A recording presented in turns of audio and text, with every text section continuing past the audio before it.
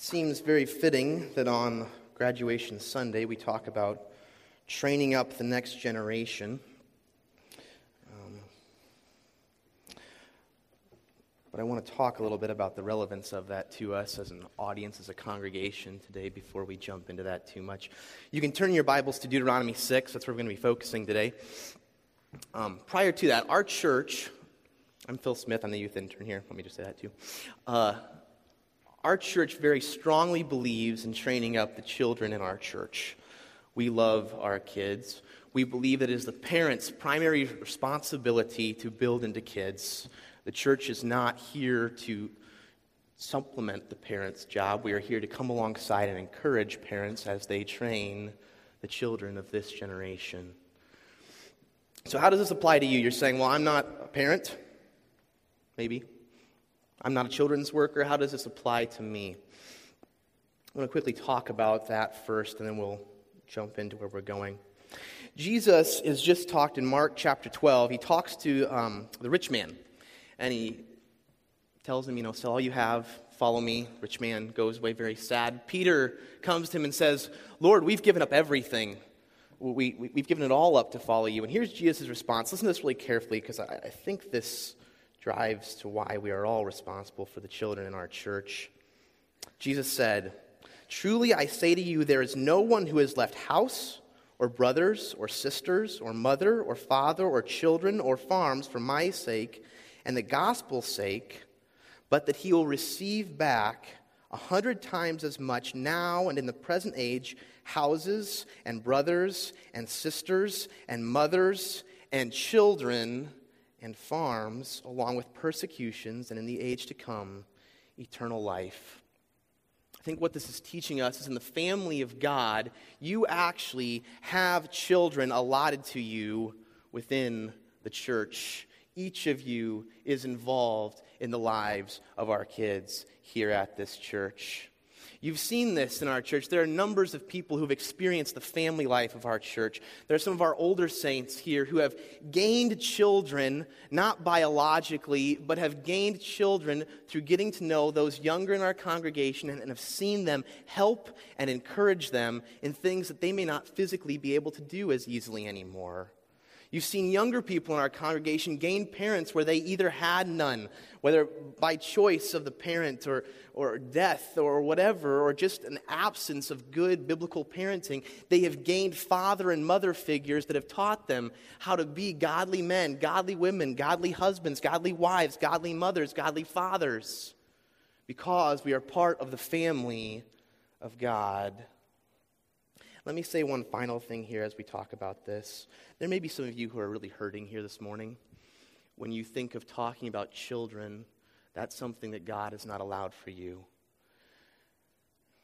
And I would suggest to you, I want to be very gentle but push here a little, that the very thing that is causing you pain possibly as you see children wandering these hallways and hear us talk about kids might actually be the very thing God has provided in your life to be the means of healing. What he has taken from you in biological kids, he has given back 100-fold in his family here.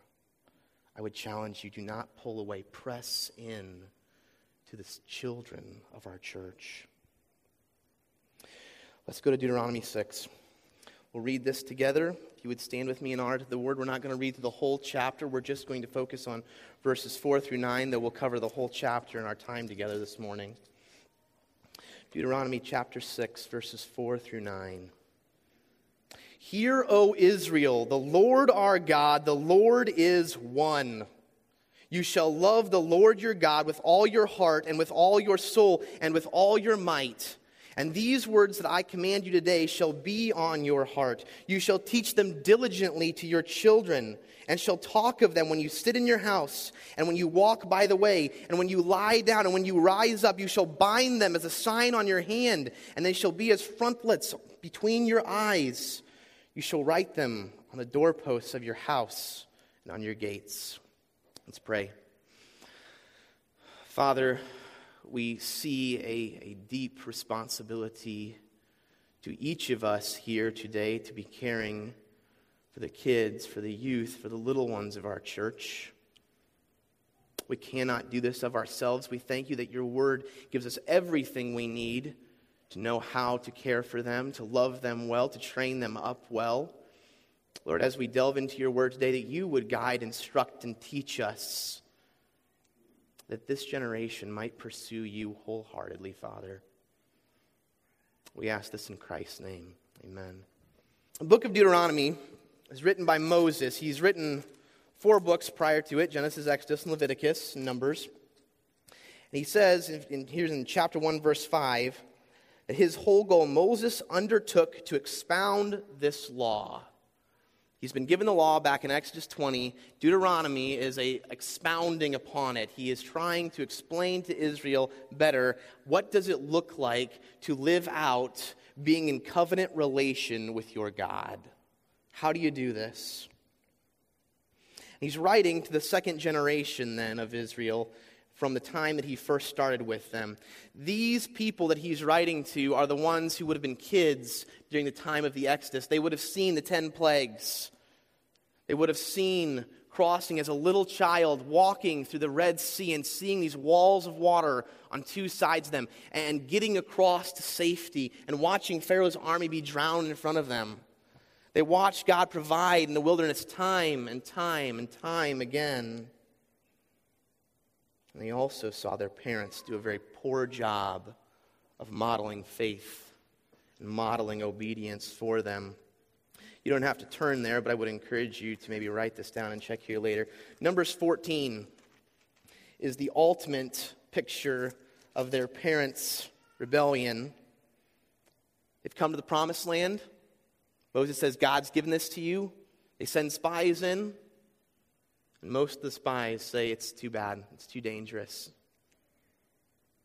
Numbers 14, verse 1. Then all the congregation lifted up their voices and cried, and the people wept that night. All the sons of Israel grumbled against Moses and Aaron, and the whole congregation said to them, Would that we had died in the land of Egypt, or would that we had died in the wilderness. Why is the Lord bringing us into this land to fall by the sword? Our wives and our little ones will become plunder. Would it not be better for us to return to Egypt? Look at God's response to them in verse 26 then. The Lord spoke to Moses and Aaron, saying, How long shall I bear with this evil congregation who are grumbling against me? I have heard the complaints of the sons of Israel, which they are making against me. Say to them, As I live, says the Lord, just as you have spoken in my hearing, so I will surely do to you. Your corpses will fall in this wilderness, even all your numbered men according to your complete number, from 20 years old and upward, who have grumbled against me. Surely you shall not come into the land into which I swore to settle you, except Caleb the son of Jehunah and Joshua the son of Nun. Your children, this generation that Moses is writing to in Deuteronomy, your children, however, whom you said would become a prey, I will bring them in, and they will know the land which you have rejected. But as for you, your corpses will fall in the wilderness. Your sons will be shepherds for 40 years in the wilderness, and they will suffer for your unfaithfulness until your corpses lie in the wilderness. Very poor parenting modeled. Direct disobedience of God. And right after he says this, they'll try to go into the land after he said it's not possible. You will not have it. You will die. 40 years, your children will suffer the consequences of your sins, and then I will bring them into the land. And now this generation, these children who watched a faithful God and very unfaithful parents, are now being challenged by Moses as they prepare to enter the land. They're being challenged with their parenting, how they are going to train up this next generation. If you look in chapter 6, verses 1 through 3, Now this is the commandment, the statutes and the judgments which the Lord your God has commanded me to teach you. This is Moses saying, that you might do them in the land where you are going over to possess it, so that you and your sons and your grandson might fear the Lord your God, to keep all his statutes and his judgments, which I commanded you all the days of your life, that your days may be prolonged. O Israel, you should listen and be careful to do it, that it may be well with you and that you may multiply greatly, just as the Lord, the God of your fathers, has promised you, in a land flowing with milk and honey. Moses tells them, I am teaching you these commandments and statutes. I am teaching you these things. Why? Verse 2. So that you, and your son, and your grandson might fear the Lord your God to keep all his statutes. Deuteronomy chapter 6 is all about how do you train your kids, how do you live well that the next generation might pursue God, might live for God, might not fail like their parents had failed. It's very applicable to us then. How are we to help the next generation? How are we to take them to knowing God? We're going to talk today about 5 actions God calls those training the next generation to do. 5 actions God calls you to do as you build into our kids in this church. First is found in verse 4. Let's remember who God is. Moses says, Hear, O Israel, the Lord is our God, the Lord is one. That seems so short, and that there's so much packed into that. Moses starts and he commands, Hear. This is not the idea of just listen. You parents, you understand this. You know, you walk by, you see your kid playing on the TV or whatever, and you're like, time to go clean your room, wrap it up. And you walk by, and then you walk back, and they're still playing. You say, did you hear me? You're not worried that they didn't actually hear you. You're worried because they didn't obey. Hearing should lead to obedience. And these first 3 points we're going to talk through, God puts these very closely tied together. Listen to this, Israel, and apply it to your life. What are they to start with? The Lord, that's the covenant name for God. Yahweh, the one who has brought you in covenant with him because of your great grandfathers, Abraham, Isaac, and Jacob. That God, he is one. There is no other. We'll talk later this morning about idols. He's saying there is no one else. There is no other God. There is no one to serve. He is one. He's saying, Israel, it starts with your theology. That's a little odd for us because oftentimes we think that theology is something very separate from what we do. However, it's been said, tell me your sin, and I'll tell you your wrong view of God. All sin is based out of having a wrong view of God. You see, your orthodoxy, what you believe, should drive your orthopraxy, what you do. In the depths of your heart, what you truly believe, you will naturally live out in your life. Good picture of this. Moses wrote this earlier to the children of Israel. They would remember this. Eve in Genesis chapter 3, the serpent comes to her. Did God really say, can you trust God? Can you really trust God's character? Is he trustworthy? And then from that, oh, this was good for you. Is God really good? Her theology wavers. Her beliefs about who God is and what he has done crumble. And she sins. Your theology matters deeply. What you know about God, what you believe about God, will drive everything else in your life. I talk with the youth kids about this often. We can sort of think it's a very low-level part of Christian maturity, but it is necessary for all of our lives. How do you know theology? How do you know your God? It starts by getting time in the Word. This is the means by which God has given us the ability to know him, to hear from him, to learn about him, to rejoice and delight in him. It is found solely in his word. There is nothing else that can take us to him and cause us to be able to interact with him well, to have right theology. And the children's nursery rhyme, read your Bible, pray every day, and you'll grow, while it sounds very young and childish, is very applicable to us. How do you know your God? How do you remember your God? You get time with him. You get time in his word.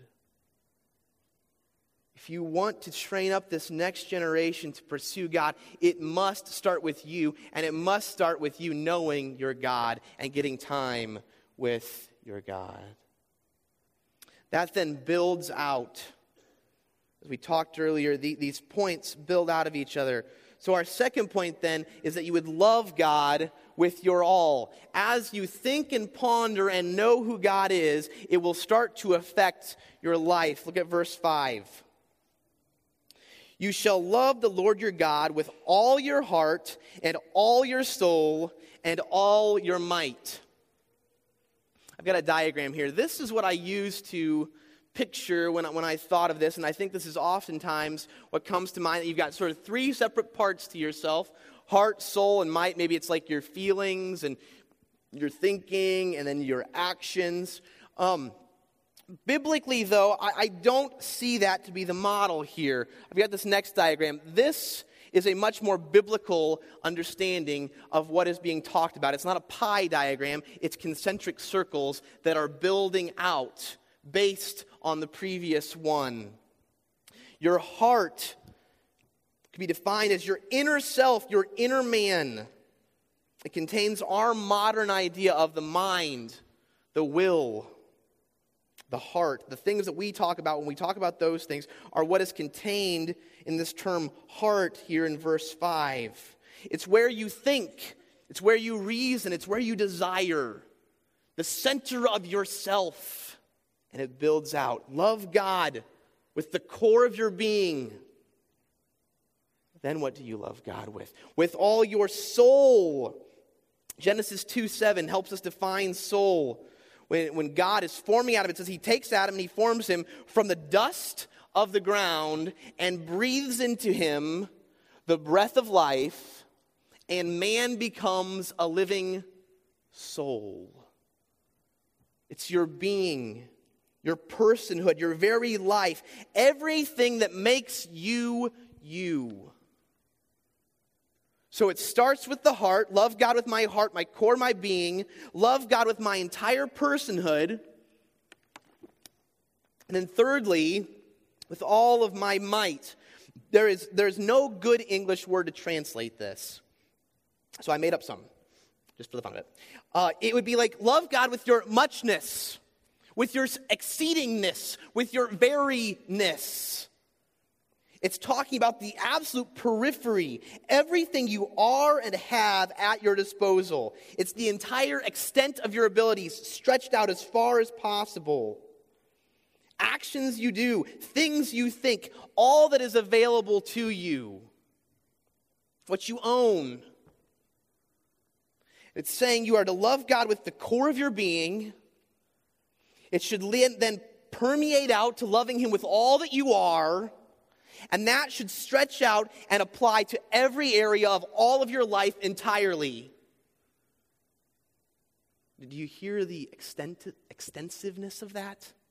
There's nothing left out. And look at this then in verse 6. These words which I am commanding you today shall be on your heart. What has he just commanded? Hear, O Israel, the Lord our God, the Lord is one. And where is that supposed to be placed? Not in the might, not in the soul, but in the heart. Your theology, what we just talked about, is to be placed in the very depth of yourself as you ponder and think about who God is, what he has done. It should permeate out then to you loving him with your heart, loving him with your soul, loving him with your all, your everything. It affects all areas of your life, and it starts with knowing who God is, and that translates into me loving God with all that I am. Nothing left out. Jesus talks about this. He says, out of the abundance of the heart, the mouth speaks. This isn't just an Old Testament thing. This is a New Testament thing, too. Translates over. Out of the abundance of the heart, literally you think of a glass and the water is coming into it and it's overflowing. Out of the overflow of the heart, the mouth speaks. Your actions are a result of what's going on within you. It proves by what you do what is going on within you. God says, I want you to think about me, to remember me. I want you to love me. That should reflect in all of your actions. And then third, we should teach God's word diligently. We have verses 7 through 9.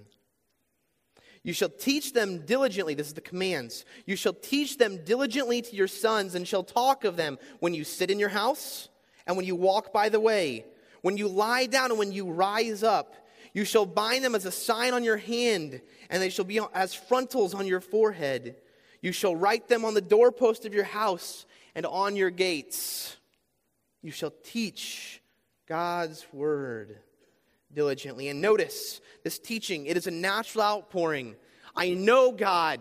I love God. That generates out into all of my life as I live it out and I start to teach about God. Parents, youth leaders, all the church called to build into our kids, you don't want to be a hypocrite. You don't want to be telling your kids one thing while you're doing the other thing. Start by knowing your God.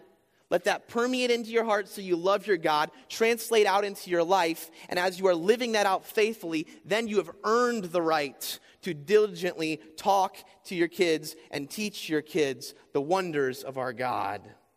He uses 4 different comparisons here as he talks about this. He says, first, you shall sit when you sit in your house, when you walk by the way. The idea is when you are relaxing or when you're working. Whatever it is you're doing, sitting, walking, you're talking constantly. God is being brought to mind and to the lips. Whatever you do. When you lie down and when you rise up, it's the start of the day and the end of the day. It caps it off like Christ is called the Alpha and the Omega. The very beginning of your day and translates all the way through to the very end of your day. Sunrise to sunset. The whole day is to be comprised of you diligently talking about your God. Talks about it shall be on your hand, between your eyes. Is this just because God wants you to be sort of fashionable? He wants the Jews to have this cool decor about themselves. Because the Jews to this day, there are some Jews who still have these on their hand and on their forehead. I would suggest this is something much more important than just wearing something. If you go to Deuteronomy, keep your fingers in here, but you can go to Deuteronomy chapter 21, verse 7. God is giving rules, and one of the things that occurs is if a man dies in the field, so he's outside of the city limits, and there's sort of these 2 cities, and they find a dead man in the field. What do you do with him? How do you determine guilt? Who did it? What they would do is they would measure the distance between the body and the cities, determine the closest city, and the leaders of that city would come out and say this, 21 verse 7. And they shall answer and say, our hands did not shed this blood, nor did our eyes see it. Eyes and hands. What are they saying? They're saying, we are guiltless in this. We did not attack this person with our hands. We did no action against them. And we had no knowledge of what was going on. It wasn't that we sat here and watched and saw what was going on and chose not to intervene. We are guiltless of this man's death. You go back to Deuteronomy 6. What does this mean for us? He's saying that these things are to affect every action. They're on your hand. Everything you go and you do is to be affected by who God is. He says it should be between your eyes, on your forehead. Everything you see, you think, everything you know is to be affected by who God is. It should envelop all of your life, your actions, the things, your perceptions that you take in and see and know. And finally, he talks about the doorposts and the gates. And again, I don't think God is here primarily worried about having little home decorations on the doorpost so it looks nice when people enter your house. Doorposts are the sign of a personal, private dwelling.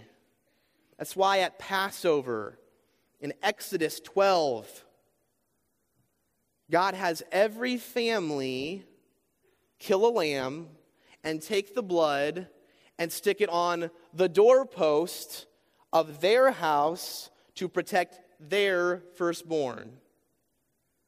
Your personal life, the doorpost represents your area, your domain. He says it should be on the doorpost, but he also says it shall be on your gates. The gates of the city are the public area where public life and social life occur. You think about the book of Ruth. Boaz has to go to the gates of the city, and there they determine whose wife Ruth will be and whose land, who will gain Elimelech's land. Proverbs 31, it talks about how the husband of the Proverbs 31 woman is praised in the gates. It's the public arena. What he's saying, whether it's your private life at home or your public life in the gates of the city, God is to permeate all of it. God is to be what you talk about, what you speak of. It should affect how you live in all these areas. And you're not just speaking then, but you're also modeling and living this out. The question comes, though, what happens if our kids get bored? What happens if our kids get bored of hearing about God? If we're talking about Him all the time, don't we run a risk of getting them bored with God? I would challenge you, God is not boring, nor is His Word. The only reason why we would ever be bored of God is because we have such a small view of Him, such a large view of ourselves and other things. God is eternal. We will spend eternity learning about an eternal God. Heaven will not be boring. We have eternity to learn about an eternal God. But oftentimes, why does this seem boring? We'll get to this in the next point some, but it's because we have a love for other things, for lesser things. Our joy in God and our love for Him is robbed. We need God intricately involved in all of our life. As we teach and train up the next generation, our knowledge of God and who He is leads to a love of Him that permeates out and affects our all and causes us then to act and speak diligently all the time, in every way, in every area of our life, about Him as we interact with those in the younger generations. And now there's this warning, our fourth point in 10 through 19. Guard against other loves. Moses warns Israel, you're doing well, but be careful. Verse 10. Then it shall come about when the Lord your God brings you into the land which He swore to your fathers, Abraham, Isaac, and Jacob, to give you, great and splendid cities which you did not build, and houses full of all good things which you did not fill, and hewn cisterns which you did not dig, vineyards and olive trees which you did not plant, and you eat and are satisfied. Verse 12, then watch yourself that you do not forget the Lord who brought you from the land of Egypt, out of the house of slavery. We'll keep going in a second, but there's this huge danger that first we are to watch ourselves, lest we forget our God. A good thing becomes a bad thing when it does not point us to the ultimate thing that is God. A good thing becomes a bad thing when it does not point us to the ultimate person of God. God gives us many good gifts, just as He has given Israel here. Lands. It's fully furnished. Your house is ready to go. Just move in ready. Don't forget your God, Israel. One author says that all the things that we have in our life are to be like little arrows that point back up to God. There is nothing in your life that is there simply for itself or simply for you. Everything in your life is given to point you back to the giver. We need to remember God in all things. Think about the little things, the things that we perceive. Colors. God didn't have to let us see colors. And yet we delight in colors. Today's Memorial Day. We have the red, white, and blue.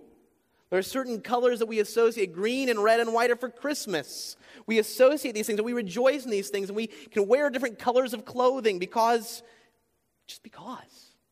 our God is good and has given us those things.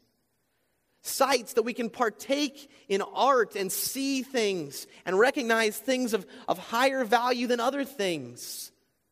That we can hear, music and rejoice and delight in these things. Smells, we've got farmers here. Sometimes smells are not so nice as you're driving by the fields and, it's just been freshly manured. But there's other smells that we love. You think of smelling breakfast in the morning as it's cooking.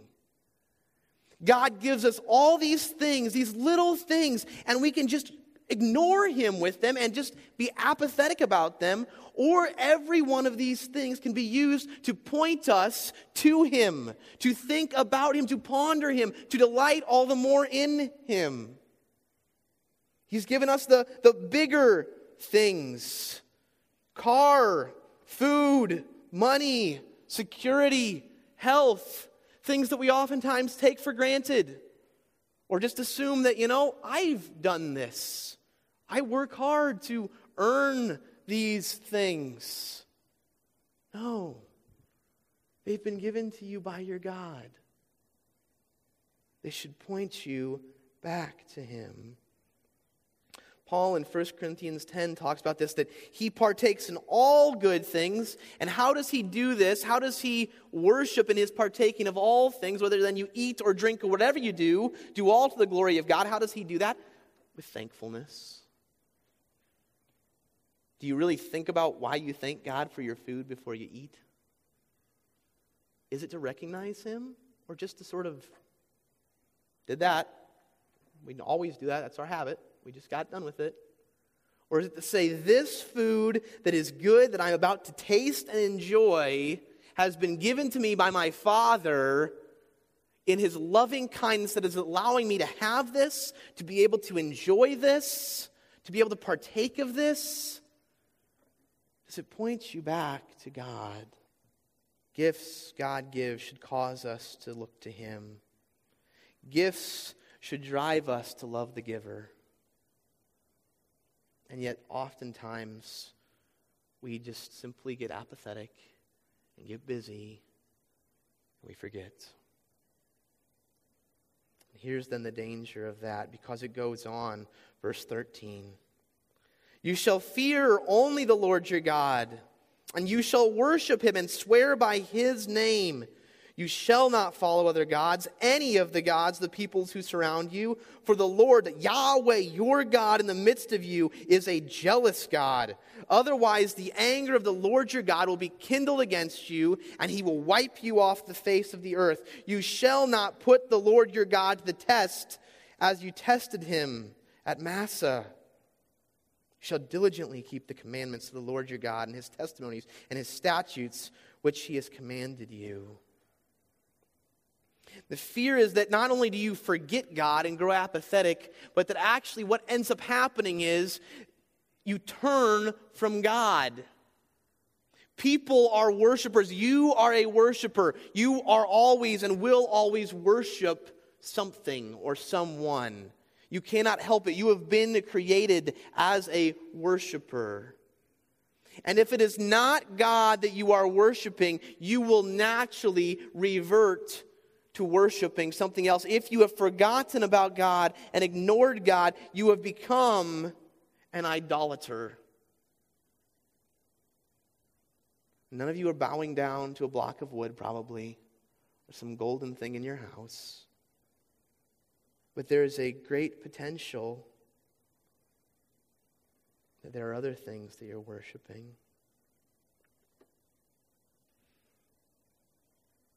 It's not an if question, it's a who or what are you worshiping question. Maybe things, people, perceptions about us. And there's nothing that kills our joy in God quicker and more effectively than an idol. Nothing that will ruin your heart for that which is worthwhile and eternal than a temporary, fickle, fleeting love of something that does not love back and will not satisfy. The result then in verse 15, God is jealous. He will not stand for it. God will not be placed as an equal to any other. God is holy and above all others. He will not tolerate that. James 4 says that friendship with the world is hostility toward God. There is no middle ground. You cannot love God and yet cling to your idol. You cannot hold to these things and yet say, oh God, I love you. We're in good terms. We're in good relationship. It's not possible. They're mutually exclusive. And God will act to rid you of that if you do not. God will not be mocked. He will not tolerate idolatry. How do you know if something is an idol? Are you willing to sin to get it, to do it? Is it something that you would be willing to do almost anything for? Something that holds your heart. And if there's something that God is bringing to mind, then you need to think through, how do I deal with it? I would encourage you, the very first part is to stop. To set this thing aside. And then second, go back to our first point. Look at your God. Change your thinking about your God. And let His love once again permeate your heart and grow out into your life. You cannot hold to both.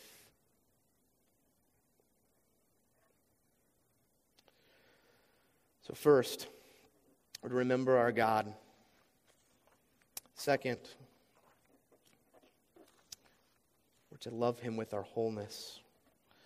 Third, we're to teach God's word. Fourth, we're to guard against other loves. And then fifth, we're to attest to God's goodness. Look at verses 20 through 25. When your son asks you in time to come, saying, what do the testimonies and the statutes and the judgments mean which the Lord our God commanded you? Then you shall say to your son, we were slaves to Pharaoh in Egypt, and the Lord brought us from Egypt with a mighty hand. Moreover, the Lord showed us great and distressing signs and wonders before our eyes against Egypt, Pharaoh and all his household. He brought us out from there in order to bring us in, to give us the land which He had sworn to our fathers. So the Lord commanded us to observe all these statutes, to fear the Lord our God for our good always, and for our survival as it is today. It will be righteousness for us if we are careful to observe all this commandment before the Lord our God, just as He commanded us. The son asks the question in verse 20, and verse 21 through 25, and as a response, talks about God's goodness. And what does he talk about first? Verses 20 through 21, he refers to God's might and reminds him, tells his son about his workings in Egypt, what he did, 10 plagues to show his power above any god that Egypt might have, and then bringing them through the Red Sea and killing an entire army right in front of them. Tells them about God's faithfulness, that God promised back to their great-great-great-great-great-great-great-grandfathers that He would give them this land, and He has brought them into it. They are getting prepared to enter it. He tells them about God's present goodness, his kindness there in verse 24, that it would be for their good always, that they would survive. He tells them about God's future goodness. In verse 25, it will be righteousness for us if we are careful to observe all this commandment before the Lord our God, just as he commanded us. What this is not saying is, son, if we obey these things, we'll get saved. This is not talking about works-based righteousness. No one has ever been saved by works. The Old Testament understanding of salvation is the same as the New Testament understanding of salvation. It has always been by faith. The Old Testament saints believed in God's promise, just as the New Testament saints believe in God's promise. Their promise that they believe in is in Genesis 3:15, that there is one seed who will come from the woman and deal with sin once and for all. It will be dealt with. We see that Abraham, and Paul talks about this multiple times, James talks about this. Abraham believed God, and it was credited to him as righteousness. And what this is saying is, as we live in faith, we are proving what has already occurred in us, that we are trusting in our God to provide us with the righteousness that we need. This leads us to our last point then. As you hear these things, it's a little overwhelming, hopefully. Love God with your entire being, all that you are, all you're supposed to talk about, think about, do with the kids that you work with and care for in this church is to talk about and teach them of God's goodness. All of it, everything. And hopefully you come to the end of this and you're like, I can't do that. And God says, I agree. You can't do that. That is the very hope of the gospel. It is impossible to parent on your own. It is impossible to lead the kids of this church on your own. Here's the hope. Deuteronomy 31:16. Let's talk about a little bit further, more what happens back then. In Deuteronomy 31:16, this is what the Lord says to Moses. Behold, you are about to lie down with your fathers, and this people will arise and play the harlot with the strange gods of the land, into the midst of which they are going, and will forsake me and break my covenant which I have made with them. God tells Moses, right at the end of this book, Israel is going to sin, Israel is going to fall away. You've just commanded them how to train their kids are going to fail miserably. In the book of Judges, we see that after Joshua, there arises another generation that did not know God. They didn't have that relationship with him. And everyone does what is right in his own eyes. Chapter 5, verse 29 says this, Oh, that they had such a heart in them, that they would fear me and keep all my commandments always, that it may be well with them and with their sons forever. The promise here, or the problem here, is that they do not have a heart that is changed to love God, either as the people that are training or the kids themselves. And yet within that, God gives this promise of hope. In chapter 30, verse 6, the Lord says this to Moses. He talks about how Israel is going to fall away, be taken captive, be restored to the land, and he gives this promise. Moreover, the Lord your God will circumcise your heart and the heart of your descendants to love the Lord your God with all your heart and with all your soul, so that you may live. Moses foretells the coming of the new covenant, where the heart and soul of man is now changed and empowered by the Holy Spirit living within him to enable him to love God as he ought. And it's all made possible through the cross. Here is our hope then.